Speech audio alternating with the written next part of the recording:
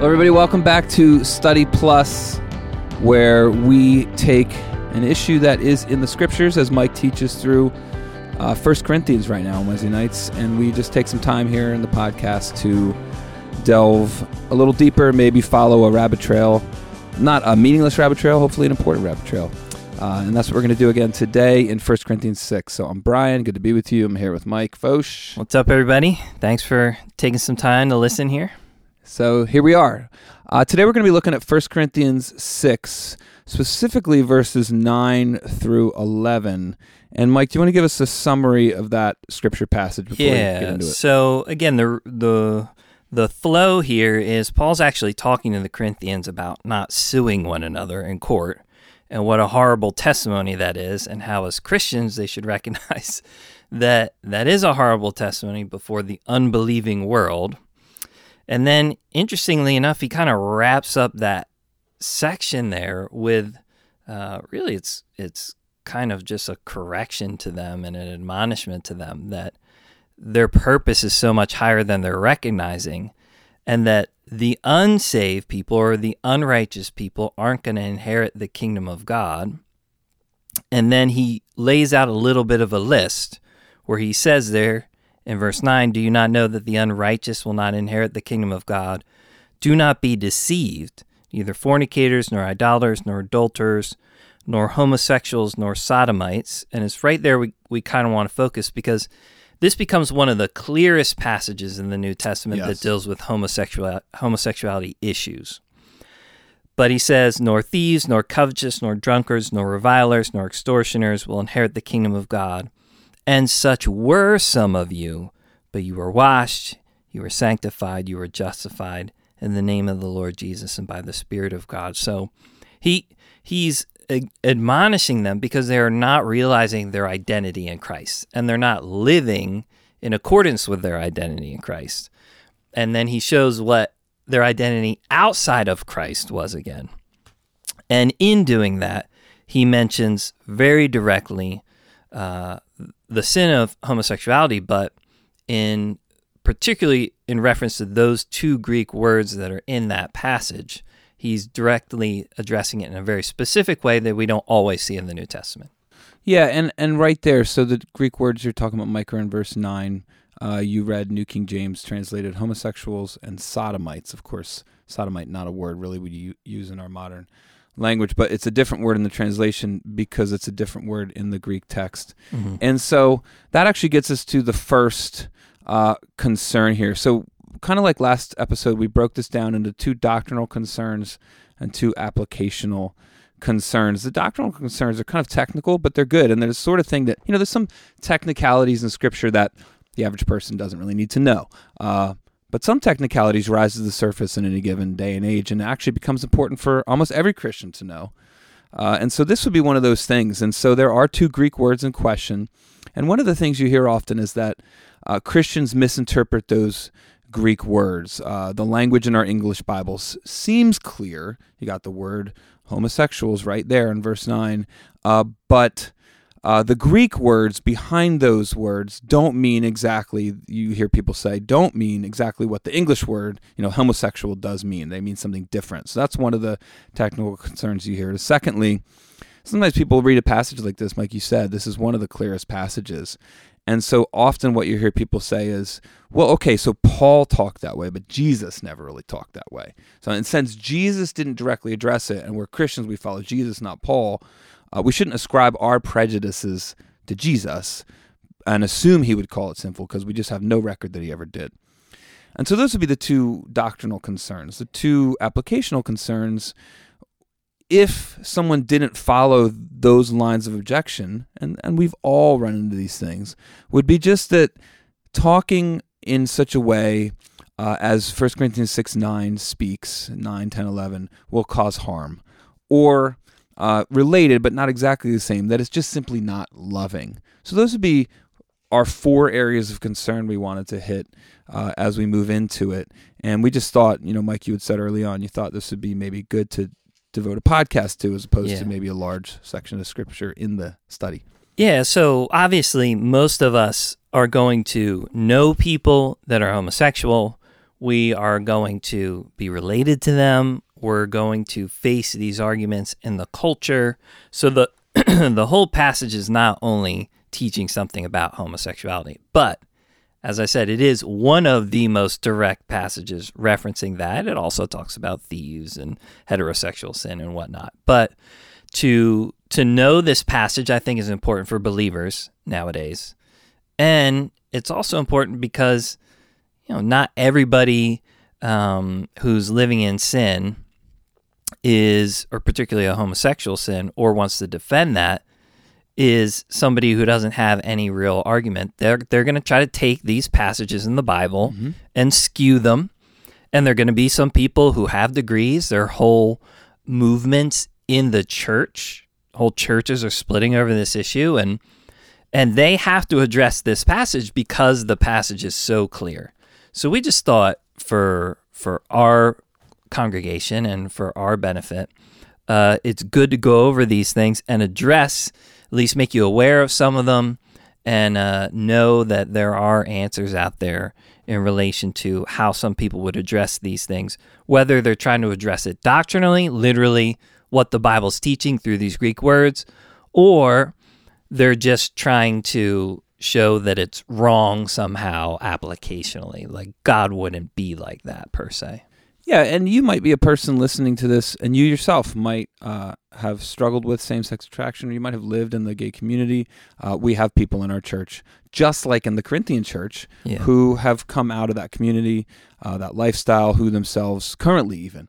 This is one of the issues of sin they wrestle with. We all wrestle with sin issues in our hearts. And so for some people, this is their struggle. And of course, we'll get to this, Mike, but that's exactly what the passage says to the Corinthian church. And I was thinking as you were talking, Mike, some things, one of the reasons why it's totally appropriate to teach this passage and not spend a ton of time on this issue is because Paul doesn't spend a ton of time on this issue. It's appropriate to spend time on it because it's such a big deal in our culture, but you don't have to because it's not the focus of the passage. However, something you said just made me think this. You have these things in the scripture where they're almost just sort of tossed off, like everyone knows this is true. And you can imagine if you heard Paul say this, stopping him, go, wait a second, can you back up? A couple sentences ago, you said that there were people who were formerly homosexuals and now they were saved and they were in your congregation. Is that even a sin? And he would have gone, oh yeah. And then he could have talked to you about it at length. But it wasn't a main focus of his. But the fact that it was said almost casually here in the Word of God, I think shows that Paul took for granted the straightforwardness, the understandability, and the clarity of what he's saying here. So anyway, that's maybe a little bit of a side issue, but a side issue to a side issue. Yeah. Why don't you throw out real quick before we get into the first one, anybody who's listening that wants maybe some more resources, that's good. You would want to read more about this afterwards, what you think would be the best stuff. Yeah, so there's three things really, Mike, you and I have both we've used here at church. And I'll go in order of probably how much we've used them. The shortest, and we've passed this out. I don't know how many of these we've passed out. Yeah. A little silver book, little paperback by Sam Albury, and it's just called "Is God Anti-Gay?" This is a book that's appropriate to give to anybody. Sam Albury himself came out of an active homosexual lifestyle, writes with a lot of compassion, knows the struggle firsthand, has friends in the gay community. He's a perfect guy to write this. And this is a book that we've given to teenagers, as well as it's not a fluff book. It's serious. It's just short and super clear. So that's the first thing we would recommend that anyone wants to read more, delve a little deeper. Going up in terms of length, right? A little bit longer, a little more detailed, is Kevin DeYoung's book, What Does the Bible Really Teach About Homosexuality? So this is maybe twice as long as Sam Albury's book, still not that long. And that book will get you into some of the more technical kinds of arguments. And the thing about this, Mike, we've all run into these videos on YouTube where all of a sudden you click on something and you're being faced with a pretty academic, technical article about Greek language, Greek culture, ancient writings. Most of us are not prepared to discuss 1 Corinthians 6 on the level of Greek culture and what Plato wrote, and so you can get bowled over, right? Yeah. So DeYoung's book will get you to a place where you can have a serious, educated conversation with the average person on the street, or even someone who really knows what they're talking about. DeYoung's great at breaking complex things down to simple, helpful language. But if you want to go all the way and read what I think is probably the best academic work, it's Robert, I think it's Gagnon, I think that's how you pronounce his name. It's the Bible and Homosexual Practice, Texts and Hermeneutics. Anytime you get the word hermeneutics into a book title, you know you're going all the way there. It's going to be serious. So this is long, super detailed. Years ago, I read it cover to cover because I felt like I had to for the work I was doing. And actually, it was not boring. He's a good writer. He writes with passion and feeling and heart, even in the middle of all his super technical arguments about Greek and theology. So I highly recommend, and I'll quote him a bunch of times. So those would be the 3 resources I would recommend. A lot of stuff by Rosaria Butterfield's great. She has a great testimony interview with Marvin Olasky from World Magazine. All of her stuff is phenomenal too. Her book, Testimony, The Secret Thoughts of an Unlikely Convert, as a story, is just awesome to give to anybody. Yeah, and Sam Albury has a site, livingout.org, where they have some good resources. So there's other things that you can jump into here if you feel like you need a little bit more. This is just kind of whetting your appetite for that. And if you're here at church, come talk to us. We sure love to, if you got conversations with people in your family, at work, come let's talk. We'd love to work through any sort of issues. So you want to hit these 4 things here? Yeah, let's go. So 2 doctrinal and 2 applicational. So the first one we said is just simply this idea that Christians are misinterpreting, and the Bible translations even probably mistranslate these Greek words. So it's 2 Greek words in verse 9. The one word is malakos. The other word is arsenokoites. In plural here, it's malakoi and arsenokoitai. Those would be the 2 words. So malakos is the word that is translated homosexuals in the English translations we have, and it means soft ones. That's the definition of the word. So Robert Gagnon says through his research that this word should be understood based on even extra biblical sources as the passive partner in a homosexual intercourse. This is a pretty adult topic. Yeah. And the arsenokoitai would be the active partner. So the Greeks at this time used this word malakos specifically for the passive person in the relationship, but also people who intentionally engaged in the process of feminizing themselves to erase their masculine appearance and manner. So they knew about this, they had this in their culture, that was the word they used. The other word, which is translated sodomites here, is from 2 Greek words, the word for man and the word for bed, and Paul sort of slams them together, and literally you could translate this man-bedders, those who take other males to bed, as if their partner was a woman. So those 2 words appear in the Septuagint Greek translation of Leviticus 18:22 and 20, verse 13. And probably the word was coined by Jews of that time by combining those 2 words in Leviticus there. So Paul uses these 2 words to refer, as we said, to the active and passive partners in homosexual activity. And Gagnon's big point is, in doing so, what he's focusing on there is the acts themselves. He's focusing on people who do these things, not what we would call orientation. That's super important, I think, because in our day and age, most of the discussion has to do with people's inner proclivities, their feelings, their orientation on the inside. Paul isn't really getting into that discussion with these words. He's just saying those who give into those urges and act them out, he says in this text, without repenting of those sins, will not inherit the kingdom of God. Now, sometimes people say that these words only refer to really sort of narrow slices of society. You'll hear people talk about temple prostitution, or you'll hear people talk specifically about the pedophilia that was rampant in the culture at the time, the Greek and then the Roman culture. And so most of the time people say Paul's referring to activity that explicitly was connected to idol worship, and it's inherently exploitative. So sure, he's saying if people were in pagan temples worshiping pagan gods by exploiting young boys or young children for sexual activity, they would be kept out of the kingdom of God, but not people in a committed relationship. So I just want to read a couple quotes from Gagnon's book here because I think they're just so helpful. And so this is from pages 321 to 329. It's like a 9-page stretch where he, again, in detail breaks this down. Hope this isn't too long. Let me just read what Gagnon says here. He says, the focus of the term arsenokoitai on homosexual acts rather than orientation only makes the term more inclusive, not less so, because it renders all reasons for entering into homosexual intercourse irrelevant to the condemnation of the act itself. What was wrong, first and foremost, for Paul in the case of same-sex intercourse was the fact that the participants were members of the same sex rather than the opposite sex. It was not a question of whether the relationship was characterized by mutual affirmation or exploitation, parity in age or age disparity, procreative capacity or procreative incapacity, innate sexual urges or contrived sexual urges, or any other extrinsic set of antinomies, I believe that's how you say that word, opposites. If Paul, like Philo and Josephus, condemns both active and passive partners, how does exploitation factor into the equation? A condemnation of both partners indicates the relationship is consensual. It is precisely those, Gagnon writes, who willingly engage in same-sex intercourse, who follow their sinful innate impulses for forbidden sex, who enjoy it, who show no remorse for their conduct, and are under no coercion from others, that Paul and Philo, a Jewish philosopher writer of the time, reserve their greatest scorn for.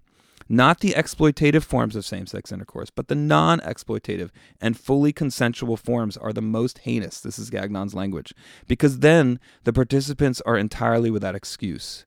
It is self-evident, then, that the condemnation of the terms malakoi and arsenokoitai are correctly understood in our contemporary context when they are applied to every conceivable type of same-sex intercourse. And then I read another commentary by Anthony Thistleton on 1 Corinthians. He has a long discussion where he agrees with Gagnon, and then he adds this one sentence. He says, Paul witnessed around him both abusive relationships of power and money and examples of genuine love between males. So we should not misunderstand, Thistleton says, Paul's worldly knowledge. So all of that to say, in Greek culture, they had both the obviously sinful forms of exploitation and what are called today loving, committed, exclusive relationships. But Paul's use of these Greek words means that he said all, under the inspiration of the Spirit, all homosexual activity is sinful. But I think verse 11 is great because that's some strong language there. Yeah. He offers hope right there. Such were some of you. Yeah. In the church were people who had that in their past, and they're washed, they're sanctified, they're justified. They're part of the church. And in our church, there are those people. And in most churches today, we have brothers and sisters in Christ who have all those things in their past and even, had been in their hearts and all that. And God has included them in the family of God. Yeah, so it's important, I think, for anybody just hearing this, what you should sense or what should always give you a warning is when somebody is looking at the Word of God and they begin to acknowledge that there was some form of homosexual sin that was wrong, like the exploitive sense or without some type of committed relationship tied to it. But the other forms weren't wrong. And the Bible never speaks to that directly. It only talks about the wrong forms. You never see that anywhere in Scripture. And that's why, again, this passage is so important because he's getting as detailed about... Now, Paul also said there are hidden things of darkness we shouldn't even talk about. So Paul's not going to dive into all the gritty details of sin in their day and age. They also knew that. But he gets pretty specific here with these words. This list, yep. Where essentially you're talking about active and passive partners of the act, literally the act itself, which was important in Corinth because Corinth was such a sexualized society. And I think that's why we see him more specific here than in other places. But again, just so a beginning discussion for you as a believer, if you hear any type of argument that, yes, the Bible begins to talk about these things, it talks about sodomites or this type of sexual interaction, but it was only talking about the negative or idolatrous version versus the good version that God was happy with. That actually isn't anywhere in the Scripture or the language of the Scripture. And contained in what you're saying, Mike, is that the only kind of sexual activity that is praised, not forbidden in Scripture, is between a man and a woman in covenant marriage. And that's why the the list doesn't only talk about homosexuals. It starts off with what we would probably consider heterosexual sin, fornicators and adulterers. Yes. So same list. So God's not saying through Paul, I hate gay people and I like straight people. He's saying those who use God's gift of sexuality outside covenant marriage between one man and one woman, whether it's a man and man or a man and woman, whatever it is, that unrepentant sin excludes someone from the kingdom of God. So he very clear here in Scripture as to what Paul was saying. And I think that leads us on to the second issue, which is people will say, Jesus never addressed the issue. Okay, Paul says that. Yes. Mike even said, this is one of the clearest passages, but show me in the Gospels where Jesus talked about it. So I'll say this. People can say that, but I think understanding the way Christ spoke is helpful. So Jesus did actually address it, but he addressed it in a way that made sense for his context. So what do I mean by that? You take a passage like Mark chapter 7, verses 20 through 23. And in that passage, in verse 21, Jesus gives a list of things that come out of the heart of human beings that he says defile a man. This is very similar to Paul's list. Defiling means separate you from the presence of God, yep. right, in a Jewish context. And he says the word fornications. Fornications, along with murderers, adulteries, right, will separate me from the presence of God. That word translates the Greek word porneia. It means sinful sexuality. So here's the important question to ask. When the people in Jesus' day heard him say that, how would a Jew living in the first century in Judea have understood what that Greek word porneia meant? How would they have defined what was sinful sexually? They would have looked at the Old Testament law, especially places like Leviticus 18 through 20. Anything listed in that Levitical law, which details a lot of sexual sins, the Jews would have considered that porneia. So what Jesus is saying in Mark 7 is, forget hand washing. That's not going to help you with defilement. Go back to Leviticus 18. Those issues reveal what's in your heart. Those are the things that defile you. So when he used the word porneia, he was mentioning homosexuality because in his context, the reality of homosexuality was contained in that word. You could refer, if you were a first century Jew, to homosexuality and all the other sexual sins listed in the Bible just by saying that one word. Yeah. And they would have understood that was included in that. Yeah, so it's an important verse for you guys to remember. Again, anybody who begins to have this discussion says anything like Jesus didn't talk about it. Again, Mark 7, 21 through 23, that word fornications in the English, porneia in the Greek, as Brian said, they would know it related to Leviticus 18, which was heterosexual sin, even looking upon the nakedness of another, incest, homosexuality, bestiality, I think rape adultery, is in there. Yep. Right? A list of things. So instead of going through the list, Jesus said the comprehensive word.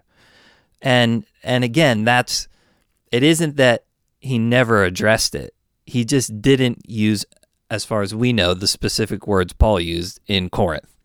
And I think when I first looked into this, that troubled me a little bit. And I thought, but why didn't he, right? And the thing I realized was, it's consistent in Jesus' life. When the culture around him agrees with him on an issue, he doesn't tend to single it out. What he gets super specific on is when his Jewish culture disagree with him. So like when you see Jesus teach on divorce, he's getting specific because they disagree with him on the way they talked about divorce. But he didn't need to single out an approval of homosexuality because they agreed with him on that topic. However, when the gospel moved out of the Jewish context into the wider Gentile world, and now you were in a Roman and a Greek culture that completely disagreed with the way Christ's stance on that and would have never included homosexual sex in a list of sexual sins. So the Greek culture had other sexual sins they didn't like, but that wasn't one of them.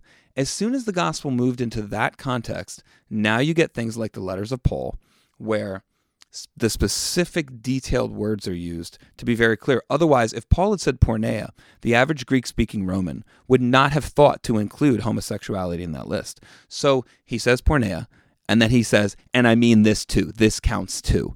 And so that's why it's in the New Testament outside of the Gospels that you get the specific mention. Yeah, and I think just for any believer thinking through these things too, it's important to mention Jesus, before he ascended back into heaven, told his disciples to go into all the world, preaching the gospel, teaching all the things that he commanded them. So some people want to always divide between Jesus' teaching and the apostles, but the apostles make it clear their teaching is Jesus' teaching. So the things that maybe we don't have firsthand account directly written down by maybe Peter or through Mark or something like that, they still come to us later because these guys taught what Jesus taught. They just taught more specifically, or things that they heard that maybe we didn't hear. So even Paul says in the book of Acts that it was a common saying of Jesus that it's more blessed to give than to receive. Right. But we don't have that in the Gospels. Right.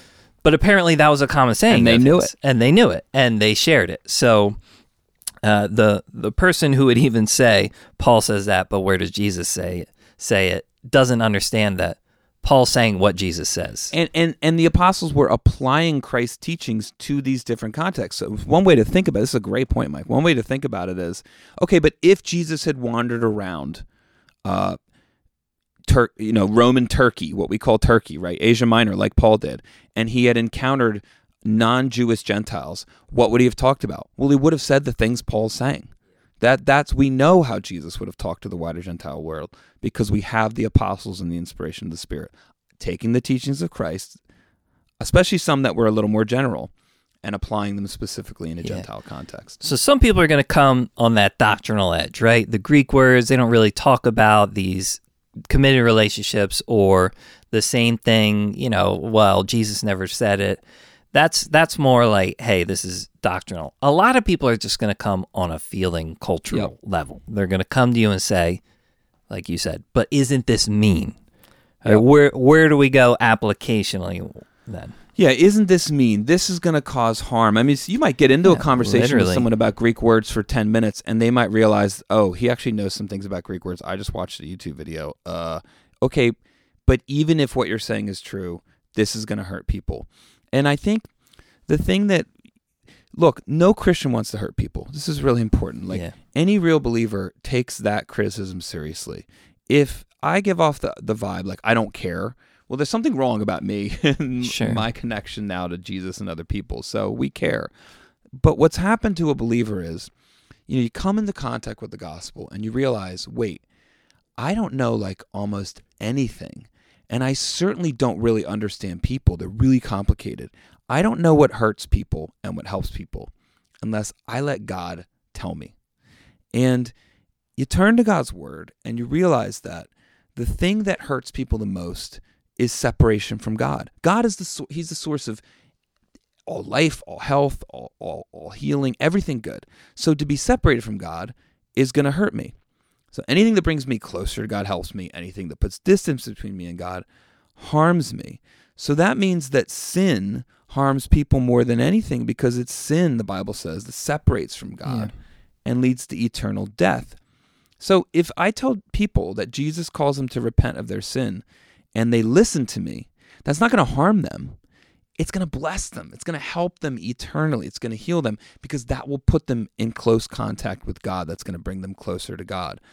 Our culture says it will harm them because our culture refuses to look at the harm that our culture's ideas are perpetrating. And what happens, and I think all of us, if we have eyes to see, we'll see this. People follow the things our culture tells them to follow. And then when it hurts them, our culture blames Christians. It blames God and Christians for telling people to repent. Specifically, this is a horrible thing, but the idea of suicide. It's not, the idea that because when people say harm, the ultimate harm is suicide, right? If you say this to people, they're going to kill themselves. And the horrible thing about that is it's not Christians who are putting that idea out there. Christians aren't going around saying, listen to us or you'll commit or commit suicide. Or if you the idea of suicide keeps being pushed by our culture. They're the one who keeps saying the word. They're the ones who keep talking about kids killing themselves. And what it's doing is it's putting that idea firmly in the minds of every young person. It's the ultimate dark scare tactic. If you listen to Christians, you'll kill yourself. But what you realize is our culture is permeated by lies that are specifically designed to keep people from finding life in Christ and cleansing in Christ. Because the truth is the opposite of what the culture is saying. Christians don't want anyone to get hurt. We don't want anyone to harm ourselves. Christians are anti-suicide. Yeah. And we know that if you come to Christ, he'll heal you so that you'll never harm yourself. Jesus will make you whole, and you'll never want to hurt yourself ever again. So it won't cause harm if we preach this message and people listen to us. What causes harm is the darkness. It's Satan that leads people. If you are tempted to harm yourself, that's not the heart of Christ for you. The heart of Christ for you is to come and find healing in God. It's the heart of Satan. It wants people to harm themselves. I think we all understand, and you and I have been in these scenarios where we have a kid whose parent might be in that lifestyle, or a grandparent whose grandkids are now in that lifestyle, or we know a lot of people whose friends, they're living in that lifestyle, and now a parent with a kid, and they're looking at them, and the kid's unstable, and they're afraid that anybody will say anything negative to them. Yeah.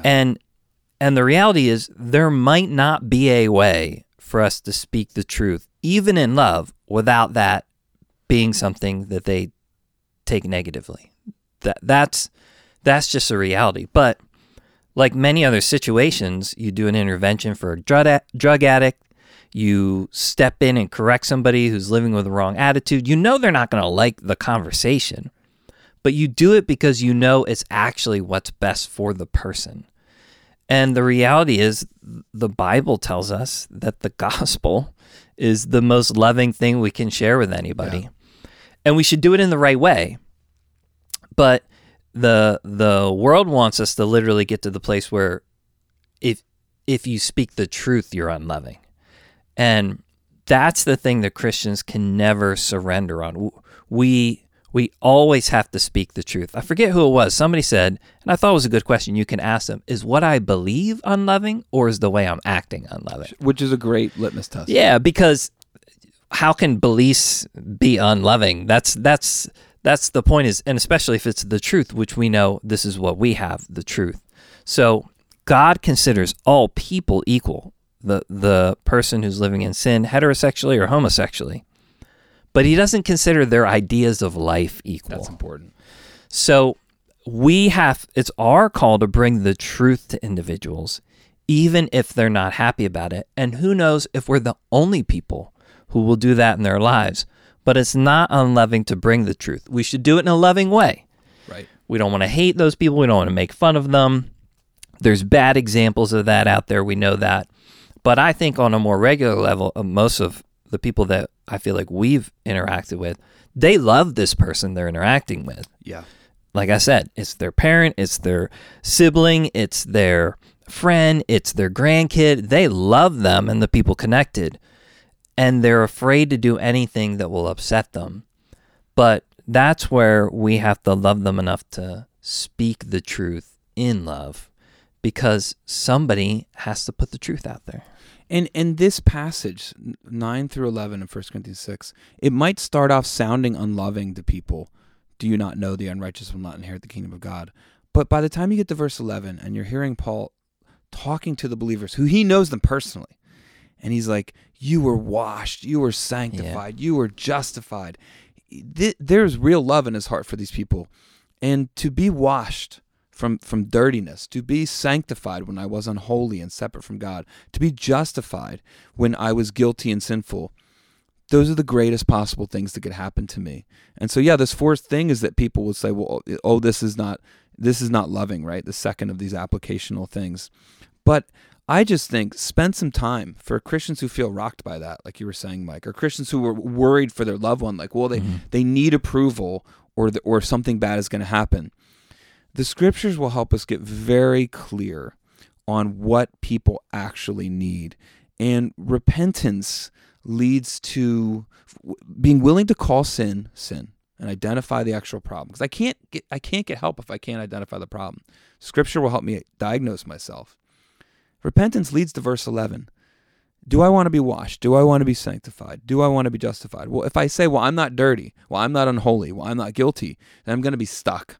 But if I'm willing to come and say, you know what, Lord, I am all those things, will you wash me? Will you cleanse me? Will you justify me? And the Holy Spirit says, yes, that's what the blood of Christ, the cross of Christ, is all about. So, yes, the sins listed in verse 9 will keep me out of the kingdom of God, but isn't the most loving thing I could do helping my friends see how they can walk through the open door to the kingdom of God? And to find someone in the kingdom of God, it would, or to help someone into the kingdom of God would be the most loving thing I could do. So repentance is what Christ calls everyone to. He's the most loving person who ever lived. Therefore, it's a loving thing to call people to repent. And I had this little sentence written in my notes. People who've never repented don't know what they're missing out on. You think about all the people around us and just striving for the things they think they need. If they just found out what it felt like and what it was to be washed and sanctified and justified, then they would want everyone to know.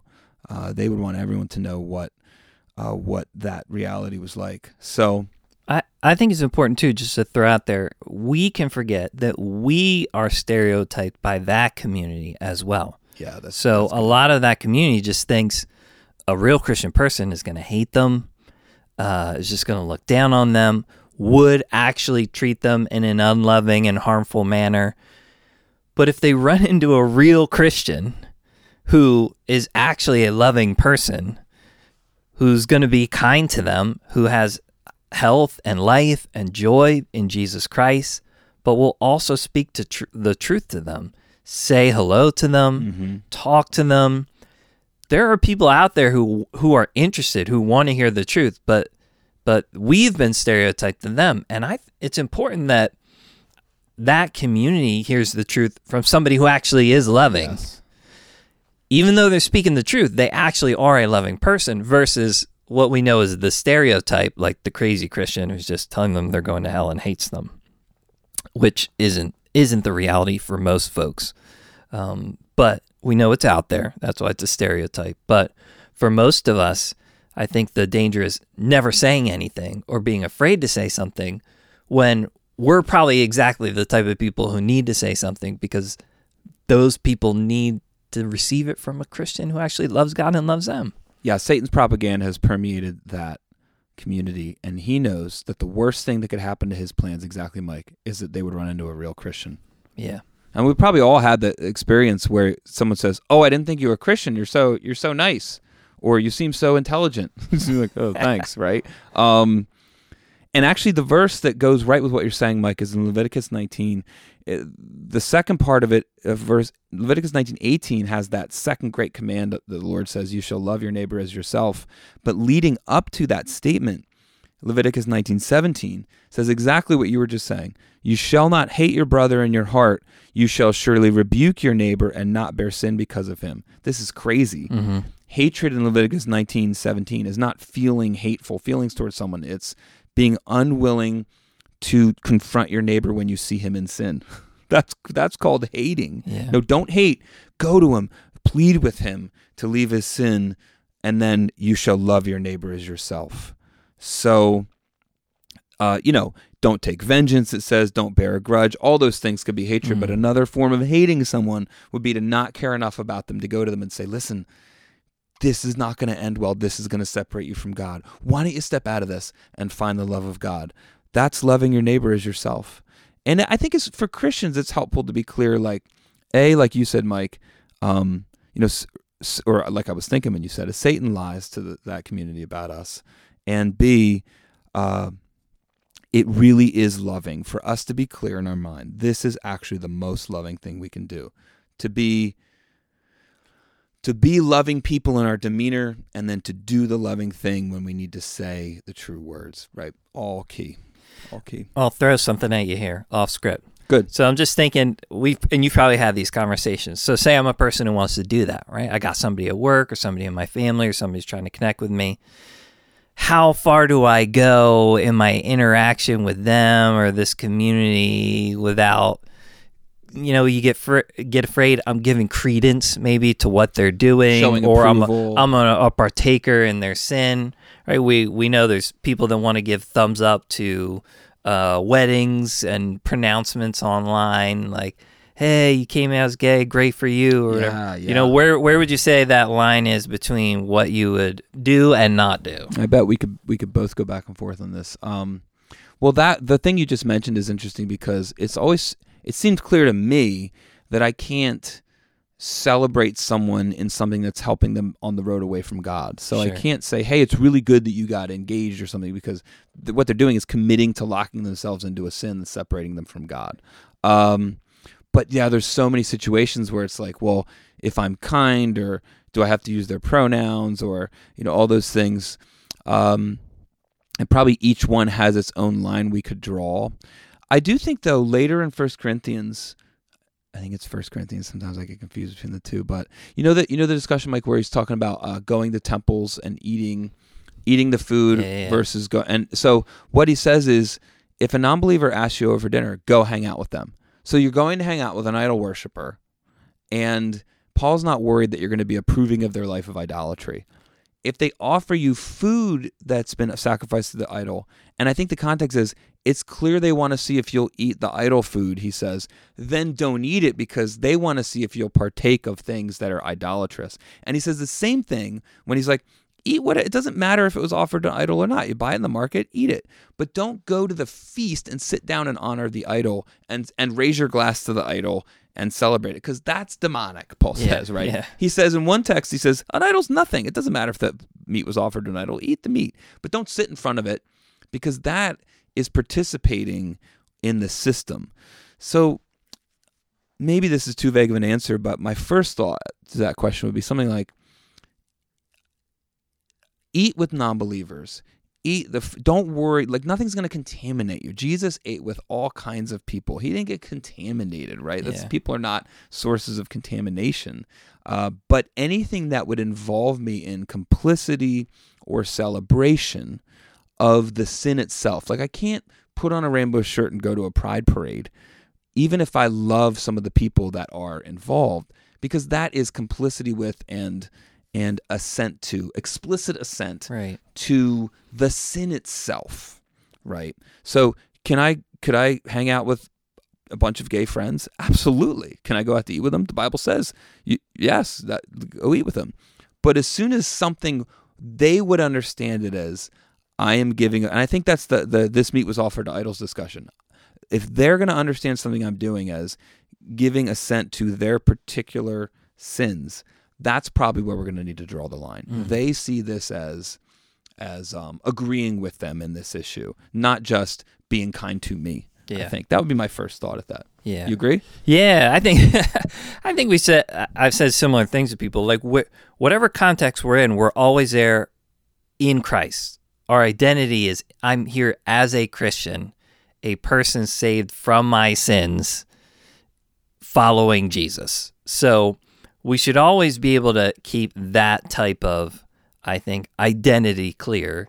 Again, even when Jesus sat down with sinners, he sat at a table with Matthew and his friends and called them all sinners. Aren't I here to call sinners to repentance? So he wasn't there as just somebody hanging out with tax collectors. He was there as the Savior trying to minister to people who had needs. So I think just in general, I guess I would say, like, whatever you might do with an unsaved coworker, you could do with a homosexual coworker. You know, hey, unsaved coworker, we come eat afterwards. Let's get some wings and watch the Eagles game. Sure, go ahead. Want to see a movie together? Some movies, fine. Other movies, probably not. Right. Like whatever you might do with an unsaved person, that it's not a type of sin that we then treat them differently. If I see a homosexual coworker broken down on the side of the road, I go to help them out. That's the same heart that should be behind any other sin. But even with an alcoholic, I'm not going to take him to the bar. Because I know, number one, I'm giving credence then to his lifestyle, and also I'm encouraging him in something that could take him away from the Lord for eternity. I'm not going to buy him a beer. Right. And the same thing, you wouldn't go with a gay friend to a gay bar or something like that. Or, as you said, encourage them in a lifestyle that we know is going to separate them from God for all eternity. And that's That's almost the whole discussion here that Paul even has in 1 Corinthians 6. It's your identity is totally messed up. You don't understand the purpose, and you're not walking in the purpose that God has for your life. You're living like a totally unsaved person. Right. So I think we have to have the right context, know why we're with these individuals. And as long as they're happy to have a Christian around who's going to represent Jesus Christ, and they'll allow you to speak in their lives, we should be there. But even Jesus, when people wanted him to go, then he left. Yeah, when they yes, I was just thinking of that. When people said, "We don't want you here," he walked away. Sometimes I think of contexts where I know there would be a lot of hostility towards Christians, and I think I probably need to go there. And I'm not saying there might be times where the Lord has people do things and face hostility on purpose, but it is interesting. It's not always the more spiritual decision, because if people didn't want Jesus there, he said, fine. Yeah. And that's shocking, actually. And so there might be places where we're like, well, they need to hear the gospel, but it's like, yeah, but they don't want you there. Yeah. And maybe the Lord would say, it's fine. You can leave. So hopefully these things were encouraging for you. Hopefully there's a couple technical things there. If you hear those types of arguments, this isn't the type of sexuality Paul was talking about. That's not what the Greek or the Hebrew is saying, or Jesus never responded to that. Now the scriptures there you can kind of turn to and look at, and certainly some of the thoughts for just more, I would say, the cultural applicational arguments. People just feel like it's harmful or unloving.